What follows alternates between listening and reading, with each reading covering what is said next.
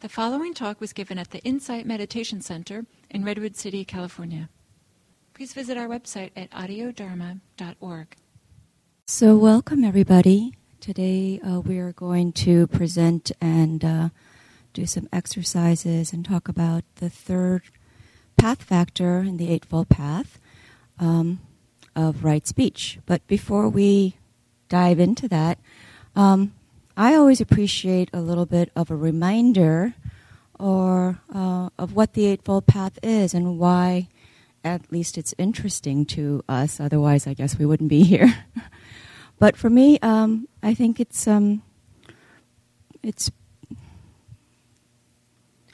pretty fascinating that the Buddha was able to bring together such a comprehensive way of looking at all the facets of our lives. And it's not requiring us to have some kind of belief system around what he's presenting us.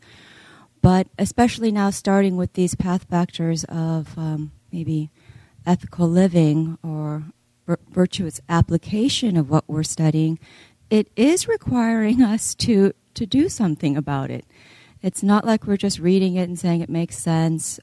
Yes, it's really maybe a new way of looking at the suffering in our lives, and his way of presenting a way out, some way of getting freedom from the suffering in our lives by looking at our beliefs, concepts, ideas that were studied with right view, and then with looking at right intention, seeing the value of actually placing some resolve or intention to do some non-harm, to move towards more wholesome, skillful living. And then from that, it makes so much sense for him to describe the ways in which we can do that. It's easy to read about and says, oh, that makes sense. But he is asking us to put it into practice. And especially with this path factor of right speech, I think all of us have seen so many examples of how that's very, very challenging. So, anyways, for me, it offers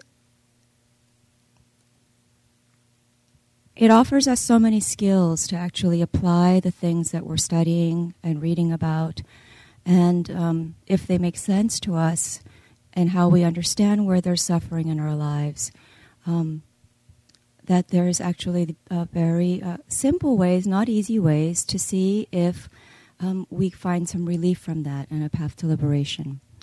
So what I really, really do appreciate is not requiring us to become Buddhists.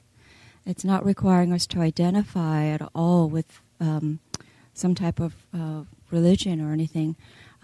In fact, it's really not that important.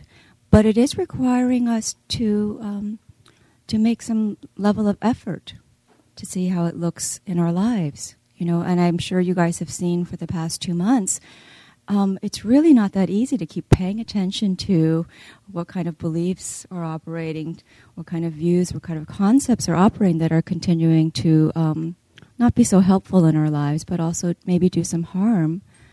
And in looking through our intentions and looking through how we can resolve to put some healthier intentions in place, also not that easy. So now we have the challenge of seeing how our speaking, how we speak and relate to each other, is so much guided by intention.